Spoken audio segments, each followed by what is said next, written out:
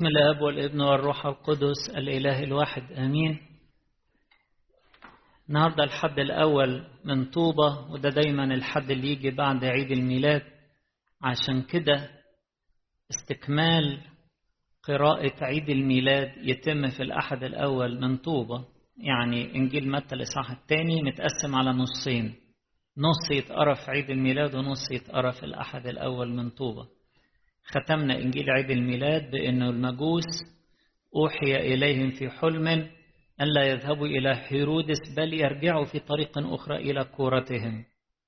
قفلنا على كده إنجيل عيد الميلاد. نكمل بقى النهاردة، يقول ولما مضوا راحوا إلى كورتهم إذا ملاك الرب ظهر ليوسف في حلم قائلا قم خذ الصبي وأمه واهرب إلى مصر وكن هناك حتى أقول لك أن هيرودس مزمع أن يطلب الصبي ليهلكه.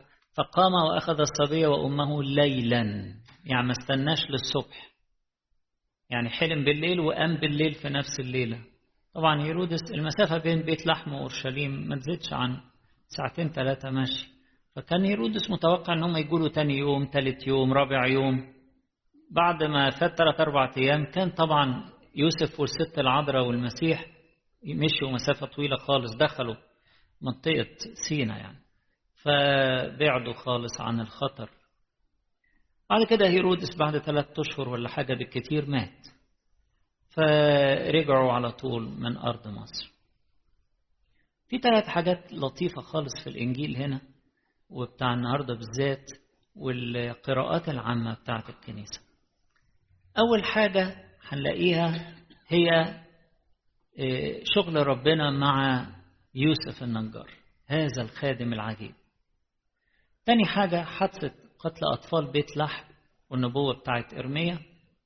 ثالث حاجة وهي الفكرة العامة بتاعت القراءات النهاردة، وهي إيمان الأمم بالمسيح. مصر دي نموذج للقبول الإيمان بواسطة الأمم. دي المكان الوحيد اللي السيد المسيح خرج فيه بره أرض إسرائيل. فالكنيسة بتفهم كده إن السيد المسيح رايح يشرق للعالم كله، مش جاي بس لخراف بيت إسرائيل الضالة، لكن هو جاي يشرق للعالم كله. أول حاجة لفتة نظري جدا هي يوسف النجار، إزاي ربنا بيشتغل بيه. ودي النفوس على فكرة اللي ربنا يشتغل معاها، مواصفاتها عجيبة جدا. الراجل ده طبعا راجل كبير وقليل الكلام لدرجة إنه لم يذكر له كلمة واحدة في الإنجيل، وإحنا بنقرأ عنه في إنجيل لوقا أو في إنجيل متى. دي الأناجيل اللي شرحت قصة الميلاد، لم يذكر له كلمة واحدة. هذا الإنسان كان متميز بمميزات جميلة، لو هي موجودة فينا ربنا يشتغل بينا. أول حاجة إن هو بيؤمن إن ربنا بيدبر كل الأمور، هو ما بيشيلش هم. هل معنى كده إن اللي يمشي مع ربنا ما يتعرضش لظروف صعبة؟ لا، يتعرض زيه زي بقية الناس، في مشاكل، في ضيقات، في أمراض، في ظروف أحيانا قاسية، أحيانا أيام راحة وأحيانا أيام تعب. يعني عمانوئيل اللي هيتولد ده ما يلاقيش مكان يتولد فيه، وما يجيش ميعاد الولادة إلا وإحنا متغربين بره بلدنا ورايحين في حتة ما نعرفش فيها حد. صحيح دي الأصل بتاعنا في بيت لحم، ما نعرفش حد، وما يجيش غير ساعة الاكتتاب تولد. إيه الظروف الصعبة دي؟ ربنا بيحول كل الأمور للخير وهو فاهم. عشان كده إحنا عمرنا ما نشكو، عمرنا ما نتذمر على ترتيبات ربنا في حياتنا. أيا كانت الظروف الصعبة اللي هيسمح بيها، إحنا مسلمين له الأمور، واثقين إن هو هيحول حتى الظروف الصعبة دي للخير. تاني حاجة إنه يوسف كان ماشي مع ربنا يوم بيوم، مش عارف الخطة كلها على بعضها تمشي إزاي. دي حاجة جميلة جدا في الخادم اللي ربنا يشتغل معاه.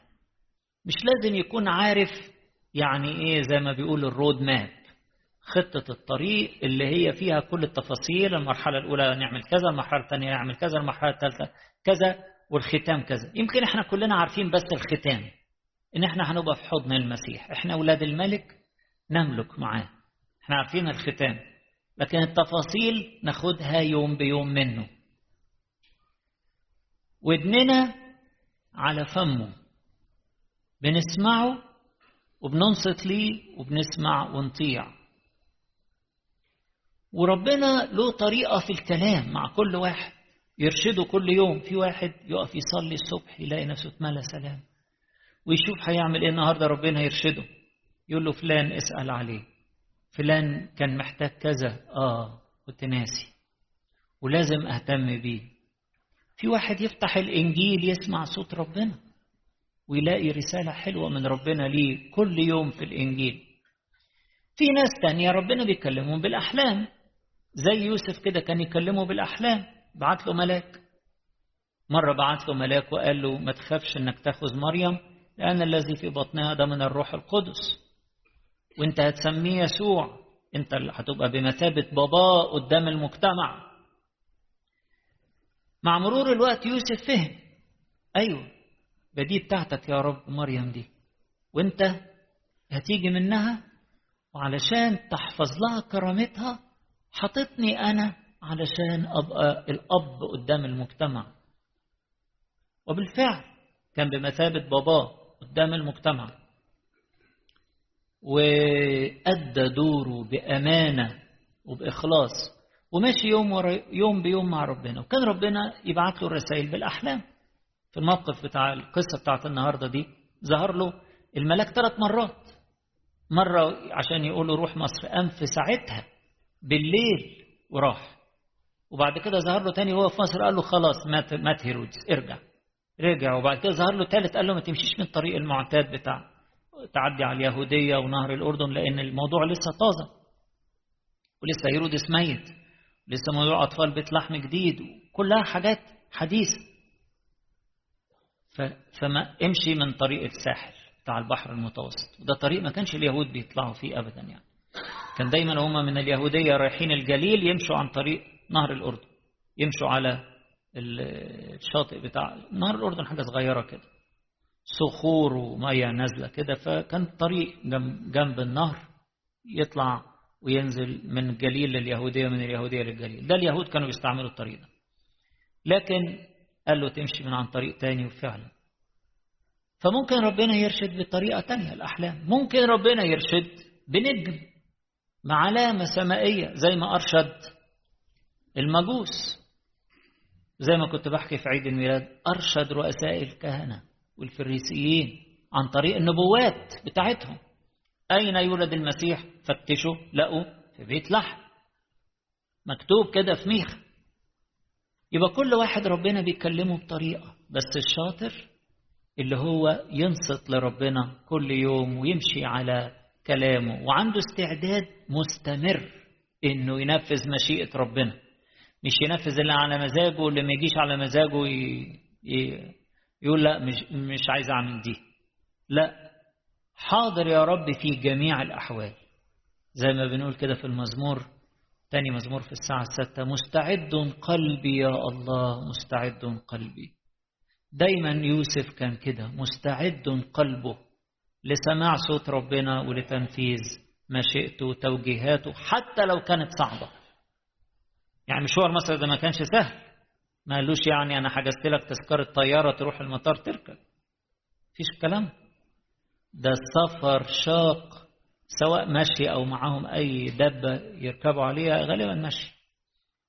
احنا بس بنرسم الصورة راكبين على دابة، لكن دول غلابة كانوا ما عندهمش حاجة، وراحوا مشي مسافة ومعهم طفل. شوفوا بقى السفر الشاق ده بالليل، ما حدش بيسافر بالليل. زي ما شرحنا، السفر كان يبقى في هيئة قوافل تتحرك مع بعضها عشان خطر الطريق، ويمشوا في النهار ويناموا بالليل، ما حدش بيمشي بالليل. دول طلعوا من بالليل، حاضر يا رب، امشي بسرعة، حاضر يا رب.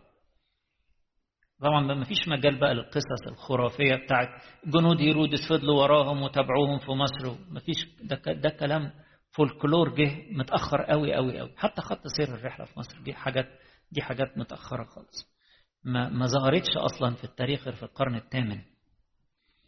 لكن مطيع لربنا، حاضر يا رب إن شاء الله أقوم بالليل، حتى لو بتطلب مني حاجة صعبة أقوم وأطلع بسرعة وأطلع على مصر. ثالث حاجة واضحة في يوسف إنه ما كانش بيتكلم كتير، لكن كان بيعمل. مش مطلوب مننا نتكلم قد ما مطلوب مننا ننفذ. كان بيعمل المطلوب منه بالظبط، يقوم بواجبه بالظبط.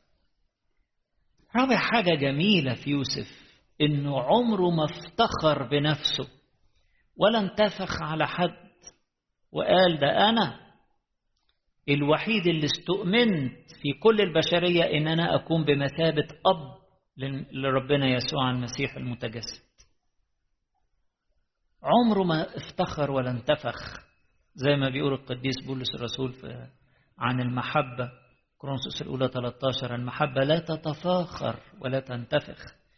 مش واحد بقى يكسب حاجة معينة ولا يظهر له يعني ياخد منصب معين ولا يتحط في موقع معين ولا ياخد دكتوراه ولا يفتخر على الآخرين ويتعالى.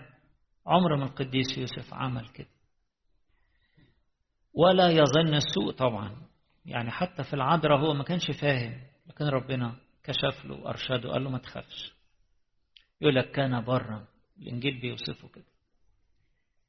نقطة كمان بدأت تبقى تظهر في عينين يوسف مع مرور الوقت، إنه ربنا بيدور على خلاص العالم كله، عايز الكل وبيحب الكل، وجاي زي ما قال قديس يوحنا في إنجيله بعد كده لكي يجمع أبناء الله المتفرقين إلى واحد. جاي يجمع أبناء الله المتفرقين إلى واحد. طيب واللي يشتغل مع ربنا يعمل إيه؟ يجمع معه ولا إيه؟ ولا يبدد ويفرق، يحط كلمة بايخة هنا وكلمة هنا؟ لا، أشتغل مع ربنا وابقى خادم حلو كده، أجمع معاه. هو جاي يجمع أبناء الله المتفرقين، أنا كمان أجمع معاه. الصلاة تجمع، كلمة البناءة تجمع، كلمة السلام تجمع. ساعات الكلام الفاضي يبدد ويفرق الناس ويوقع الناس في بعضها ويبعد الناس.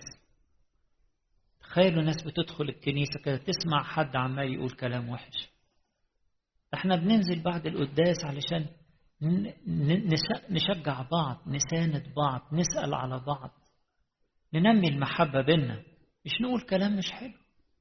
يجي حد يقول لك بص ده في الكنيسة قالوا كذا كذا، ماليش نفسي أروح. إيه ده؟ الكلام بدد، مش جمع مع المسيح. المسيح جاي يجمع أبناء الله المتفرقين إلى واحد، فالكلام لازم يكون في نفس الاتجاه، نجمع مع المسيح. آخر حاجة كانت أنا شايفها في يوسف إنه ما كانش لازم يطلب يفهم كل حاجة من الأول، مش لازم يفهم كل حاجة. النهاردة حتى القديس يوحنا في رسالته اللي خد باله يقول إحنا أبناء الله، صح، إحنا أبناء وورثة، صح، لكن هنكون شكلنا إيه في السماء؟ قال مش عارف. هو يوحنا بيقول كده، ده اللي مليان من الروح القدس. قال لسه دي ما اتكشفتليش، لكن كل اللي أنا أعرفه إن إحنا هنكون مثله، لأننا سنراه كما هو.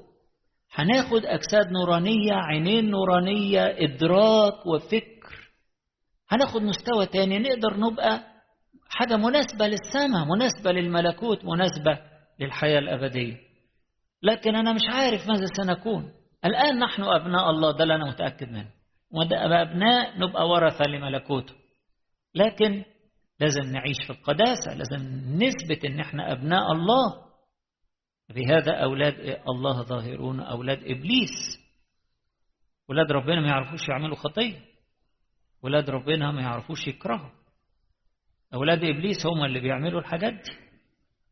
لكن اللي ما بيحبش أخوه ده يبقى إيه؟ بيبقى فصل نفسه عن العيلة بتاعت ربنا. عيلة ربنا كلها محبة، ما تعرفش البغضة، ما تعرفش التعالي على بعض، ولا الكلام الوحش، ولا الكراهية، ولا الحسد، ولا الحقد، ولا التنافس السخيف ده. لا لا لا، أولاد ربنا كلهم أسرة واحدة، أعضاء جسد واحد، بيحبوا بعض، ما عندهمش الحاجات الوحشة دي. فدايما الناس اللي زي يوسف دول فاهمين انه مش لازم يعرفوا كل حاجة النهاردة، سنفهم فيما بعد، ما يجراش حاجة، بس احنا دلوقتي نطيع، نعمل الواجب بتاعنا، نتاجر بالوزنات بتاعنا، ونسمع كلام ربنا في ثقة كاملة انه هو اذا كنا احنا مش شايفين الصورة كاملة هو شايفها كاملة. ما يجراش حاجة ان احنا مش شايفين، احنا ماشيين معاه، هو القائد واحنا ماشيين معاه بالإيمان، نسمع صوته وبنطيع كلامه. تاني حاجة زي ما قلت في الإنجيل أقولها بسرعة، هي موضوع أطفال بيت لحم والنبوة بتاعت إرميا. أطفال بيت لحم كانت قرية صغيرة، يعني عدد سكانها في ذلك الوقت ما يزيدش عن 4000 5000 نسمة. لو جينا حسبنا الأطفال سنتين فما دون من الذكور هيتراوحوا ما بين يعني على الأقل 20 وبالكثير 60 طفل. وطبعا هو كان السيد المسيح عمره أسابيع، ما كانش عمره كتير. ترتيب زي ما شرحت إن هم بعد الميلاد الختان في بيت لحم، بعد كده دخول الهيكل في 40 يوم، بعد كده رجعوا بيت لحم يلموا حاجتهم، جه المجوس في التوقيت ده، بعد كده راحوا على مصر. والمسافة أصلا ما بين السفر ما بين بلاد الشرق في إيران أو في العراق لحد بيت لحم تاخد في حدود 40 يوم، 42 بالكثير. هيرودس من فرط انزعاجه راح قايل طب كل اللي تحت سنتين، كل اللي تحت سنتين تموتوهم. راحوا فتشوا في البيوت وموتوهم. طبعا كانت مناحة في بيوت كتيرة، على الأقل 20 بيت اللي هم ماتوا فيهم الأطفال، أو 30 أو 40. فالنبوة هنا بتاعت إرميا بتقول إيه؟ بتقول صوت سمع في الرامة. فين الرامة دي؟ الرامة دي شمال أورشليم بشوية، يعني شمال أورشليم بحوالي 7-8 مايلز، بيت لحم 6 مايلز جنوب. فالمسافة ما بين بيت لحم في الجنوب والرامة في الشمال حاجة بتاعت 25 كيلو، حاجة بتاعت يعني مثلا 15 مايلز. فمسافة، تخيلوا بقى، عايز يوصف ان البكاء والنحيب كان مزعج وصعب ومر، والصراخ كان صعب جدا بتاع الأمهات، لدرجة انه سمع في الايه؟ في الرامة. فهمنا النبوة؟ صوت سمع في الرامة، بكاء ونحيب كثير، راحيل تبكي على أولادها. راحيل اللي هي الأم بتاعت من ضمن الأمهات يعني بتوع بني إسرائيل، ومدفونة كانت أبرها جنب بيت لحم، إن هي ماتت في السكة، الوحيدة في وسط كل العيلة اللي ما اتدفنتش معاهم في مغارة المكفيلة. مغارة المكفيلة دي في الجنوب بقى خالص، حتة اسمها حبرون، أو حاليا اسمها الخليل. كل العيلة مدفونة فيها، إبراهيم وسارة، سارة أول واحدة اتدفنت، وإبراهيم وإسحاق ورفقة ويعقوب وليئة، كل دول اتدفنوا في المغارة دي، ما عدا راحيل لأنها ماتت في السكة، ماتت في السكة وهم مسافرين فدفنوها جنب بيت لحم. فبيقول يعني بيرمز لكل الأمهات اللي ماتوا أولادهم براحيل اللي هي مدفونة هناك عندهم. راحيل تبكي على أولادها، يقصد ولاد راحيل أو الستات اللي موجودين يعني، اللي أو أطفالهم اتقتلوا. بكاء ونحيب كثير، راحيل تبكي على أولادها ولا تريد أن تتعزى لأنهم ليسوا بموجودين. دي النبوة عن قتل أطفال بيت لحم أوردها إرميا النبي في إنجيل، في نبوته كتاب. ثالث حاجة بقى، وده الفكرة العامة بتاعة القراءات النهاردة، إنه المسيح جاي للعالم كله، ده مخلص العالم كله، مش بس لإسرائيل، مش بس لشعب إسرائيل. هنلاقي المزامير والنبوات النهاردة والقراءات بتاعة البولس وكله بتتكلم على إيمان الأمم بالمسيح. هتلاقوا مثلا المزمور أعلن الرب خلاصه قدام الأمم وكشف بره لهم، ذكر رحمته ليعقوب وحقه لبيت إسرائيل. يعني من ناحية هو جاي لبيت إسرائيل، وفي نفس الوقت أعلن خلاصه قدام الأمم.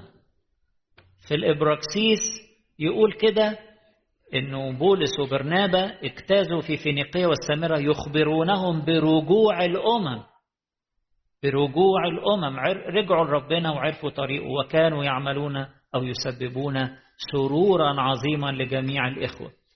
طبعا في الكاثوليكون بقى بيتكلم على أبناء الله، إن احنا برجوعنا لله بنتولد من جديد من المعمودية ونبقى أبناء الله. انظروا آية محبة أعطانا الآب حتى ندعى أولاد الله ونحن قوم منهم، احنا كمان. وبدأ يتكلم بقى على إن احنا لا نعلم، لم يظهر ماذا سنكون بعد، لكننا نعلم أنه إذا أظهر، يعني نيجي في مجيئه الثاني، سنكون مثله لأننا سنراه كما هو.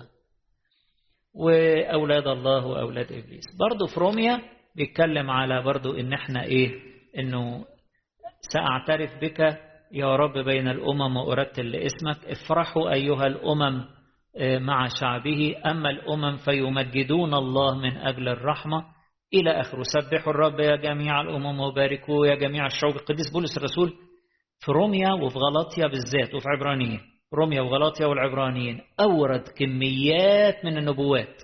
أكتر 3 رسائل مليانين نبوات من العهد القديم، روميا وغلاطيا والعبرانيين. فكلام جميل قوي عن إيمان الأمم. وأيضا يقول إشعيا برضو بيورد الكلام ده، دي روميا 15، وسيكون أصل يسى القائم. أصل يسى القائم اللي هو المسيح هيقف، يبقى هو العمود ليقود الأمم، والذي على اسمه سيكون رجاء الأمم، وليملأكم إله الرجاء من كل فرح وسلام إلى آخره.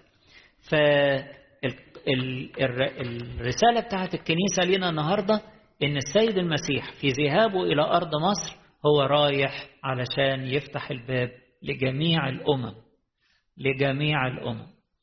عشان كده في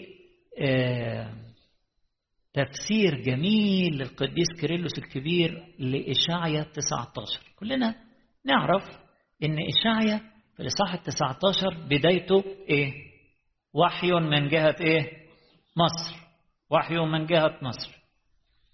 فتلاقي القديس كيرلس بقى أي الكلام.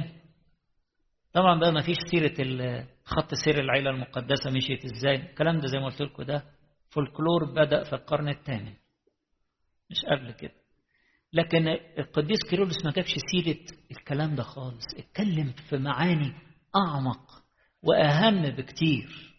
بيقول بيقول أول آية في الإصحاح: هو ذا الرب يجلس على غيمة خفيفة، سحابة خفيفة، وسيأتي إلى مصر فتتزلزل أوثان مصر من وجهه ويصغر قلبهم فيهم.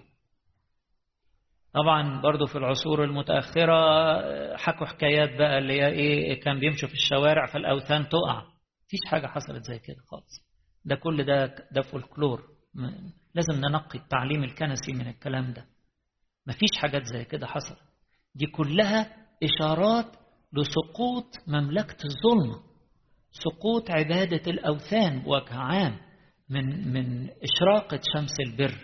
يعني لو خدنا التعليقات بسرعة بتاعت القديس كيرلس عن النبوة دي، هبتديها بالأخيرة اللي هي تتزلزل أوثان مصر من وجهه. بيقول بيقول هنا، يقول النبي أن عند ظهوره سترتجف أوثان مصر كما من زلزال. فطالما ظهرت المعمودية المقدسة وأضاء المسيح على الأرض، كان من الضروري أن يختفي دجل الضلالات القديمة وتظهر أن فخاخ الشيطان قد تحطمت. النبي يقول أن قلوب المصريين ستهزم. يعني قال يعني ستفسح الطريق، خلاص تستسلم لربنا، ستفسح الطريق وستخضع أمام تعاليم الإنجيل، ولن تكون فيما بعد قلوبا جامدة أو قاسية أو غير قابلة للنصح بل ستقبل رسالة الخلاص. بعدين بقى أختم بالإيه؟ بتفسيره للغيمة الخفيفة أو للسحابة الخفيفة. بيقول إيه؟ بيقول يريد النبي، يقصد إشعيا، أن يعلم بأي طريق خلصت مصر وأمسكت بشبكة التقوى. ربنا اصطادها زي ما قدم حبه للعالم، هو بدأ بمصر، مبارك شعبي مصر، اصطادها أولا، أمسكت بشبكة التقوى بإيمانها بالمسيح، بالرغم من معاناتها من الأخطاء الإجرامية لتعدد الآلهة. يعني كان زمان آلهة كثيرة في مصر، فقد كانت في ظلام شديد، كان يجب أن تزداد النعمة جدا لأن خطيتهم قد كثرت جدا، وأن يظهر الطبيب لمن أصيبوا بالمرض الشديد. زي ما بقول كل ما يقال عن مصر ده مقصود به الإيه؟ العالم كله، كل الأمم كله كان واقع تحت الإيه؟ تحت المرض بتاع الخطية وعبودية الخطية. أن يظهر الطبيب لمن أصيبوا بالمرض الشديد، وأن يلمع النور الإلهي السماوي لمن ظلمت قلوبهم. بعد كده بيتكلم على السحابة الخفيفة. بيقول إيه؟ بيقول بعض المفسرين قالوا أن الغيمة أو السحابة الخفيفة هي جسد الرب المقدس، بمعنى الهيكل اللي اتخذوا من العذراء القديسة، الهيكل هو جسد. فالسحابة الخفيفة هي الحاجة العنصر المادي في المسيح اللي هو جسده، اللي لاهوته اتحد به، طبيعته الإلهية اتحد بالطبيعة الإيه؟ الإنسانية. يبقى أول معنى للسحابة هو جسد المسيح، أول معنى للسحابة هو إيه؟ جسد المسيح، الهيكل الذي أخذه من العذراء القديسة، والذي شبهوه بالغيمة لأنه كان خاليا من الشهوات والأهواء الأرضية وارتفع عنها عاليا. زي السحابة النقية كده، جسده كان نقي، شابهنا في كل شيء ما عدا الإيه؟ الخطية، وارتفع عنها، لأن الجسد المقدس لمخلصنا المسيح هو بالحقيقة كلي القداسة وخال من كل دنس أرضي. ده أول معنى. ثاني معنى، البعض قالوا أن الغيمة الخفيفة هي العذراء القديسة، هي اللي كانت شايلاه ورايحة بيه إيه؟ أرض مصر، مش كده؟ فدي السحابة اللي شايلاه ورايحة بيه. فده المعنى الثاني، وده يمكن المعنى اللي الناس بتتداوله دلوقتي. المعنى الثالث بقى بيقول إيه؟ بيقول غير أني أعتقد أنه بقوله جالسا على غيمة خفيفة يريد أن يعبر عن معاني أخرى كثيرة. طب إيه بس؟ قل لنا إيه المعاني اللي تقصدها يا قديس كيرلس؟ يقول السحابة تمثل لنا نوعا من البرودة أو المطر الروحي أو المعمودية المخلصة. يقول إن السحابة دي هي المعمودية، السحابة مية دي جايلنا بالمعمودية، جايلنا بالغسيل، جايلنا بالتطهير، جايلنا بالميلاد الجديد، بيقبل للعالم علشان يولد الناس من جديد ويديهم البنوة لله. فالغيمة هي المعمودية. شوفوا بيفسرها ازاي. بيقول كده هو القديس كيرلس بيقول: وبالفعل يقول الطوباوي بولس أن آبائنا جميعهم كانوا تحت السحابة، وجميعهم اعتمدوا لموسى في السحابة وهو في البحر. طبعا دي في كورنثوس الأولى 10 بيوصف أن العهد القديم معموديته كانت السحابة والبحر من كل ناحية، فاجتازوا ويتعمدوا. وعندما كانوا يعبرون الصحراء الشاسعة، صحراء سيناء، كانت السحابة تظللهم في النهار، وفي المساء كان يتقدمهم عمود نار. وقد وصف المسيح بهذين الأمرين، النار والسحابة، أي بالسر الخاص به اللي هو المعمودية، تتعمدون بالروح القدس ونار، بالمية والنار، أي أننا سنحصل على البر والقداسة بالإيمان وبالمعمودية المقدسة. هكذا يليق بالرب، هو ذاهب بهدف تنقية وإصلاح المصريين. زي ما قلت المصريين دول الإيه؟ السامبل أو العينة أو النموذج للإيه؟ للأمم بتاعت العالم كلها. بطريقة روحية، هدفه تنقية وإصلاح المصريين بطريقة روحية تليق بألوهيته، أن يظهر وهو جالس على غيمة خفيفة، لأنه لم يكن هناك طريق آخر لزوال قذارة النفس التي خدعت إلا عن طريق المعمودية المقدسة. فيش طريقة أخرى لتنقية النفس من قذارتها إلا المعمودية المقدسة، والتي نقول أن الغيمة الخفيفة أو السحابة الخفيفة هي رمز لها. هي خفيفة لأننا نتعمد كي نخلع عنا الخطية، ملقين من فوقنا عدم التقوى وكأنها حمل ثقيل الحمل، فنصير مرفوعين كما لو أن لنا أجنحة. سحابة عالية كأننا بعد المعمودية بنرمي الأحمال والنجاسات ونرتفع عاليا، نتعلم كيف نتأمل في السماويات متجهين بقلوبنا نحو العلاء. شوفوا المعاني الجميلة، إنه السيد المسيح والست العذراء رايحين مصر النهاردة علشان يفتحوا باب الإيمان للأمم، علشان واخد معاه الأدوات بتاعته، واخد معاه الأسرار بتاعته، واخد معاه المعمودية المقدسة اللي تغسل كل العالم. عشان كده في نهاية خدمته قال للتلاميذ إيه؟ قال لهم اذهبوا وتلمذوا العالم أجمع وعمدوهم باسم الآب والابن وإيه؟ والروح القدس، أو زي ما قال في إنجيل مرقس: روحوا واذهبوا اكرزوا بالإنجيل للخليقة كلها وبشروهم، ومن آمن واعتمد خلص، ومن لم يؤمن طبعا مش هيتعمد يدن، من لم يؤمن يدن.